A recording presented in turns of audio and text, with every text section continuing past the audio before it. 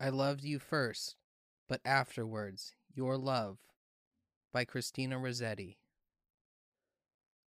I loved you first, but afterwards your love, outsoaring mine, sang such a loftier song, as drowned the friendly cooings of my dove. Which owes the other most, my love was long, and yours one moment seemed to wax more strong.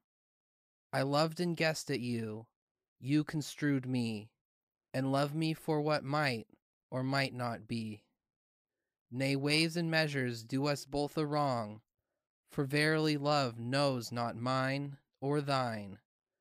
With separate I and thou, free love has done. For one is both, and both are one in love. Rich love knows not of thine that is not mine. Both have the strength, and both the length thereof. Both of us of love, which makes us one.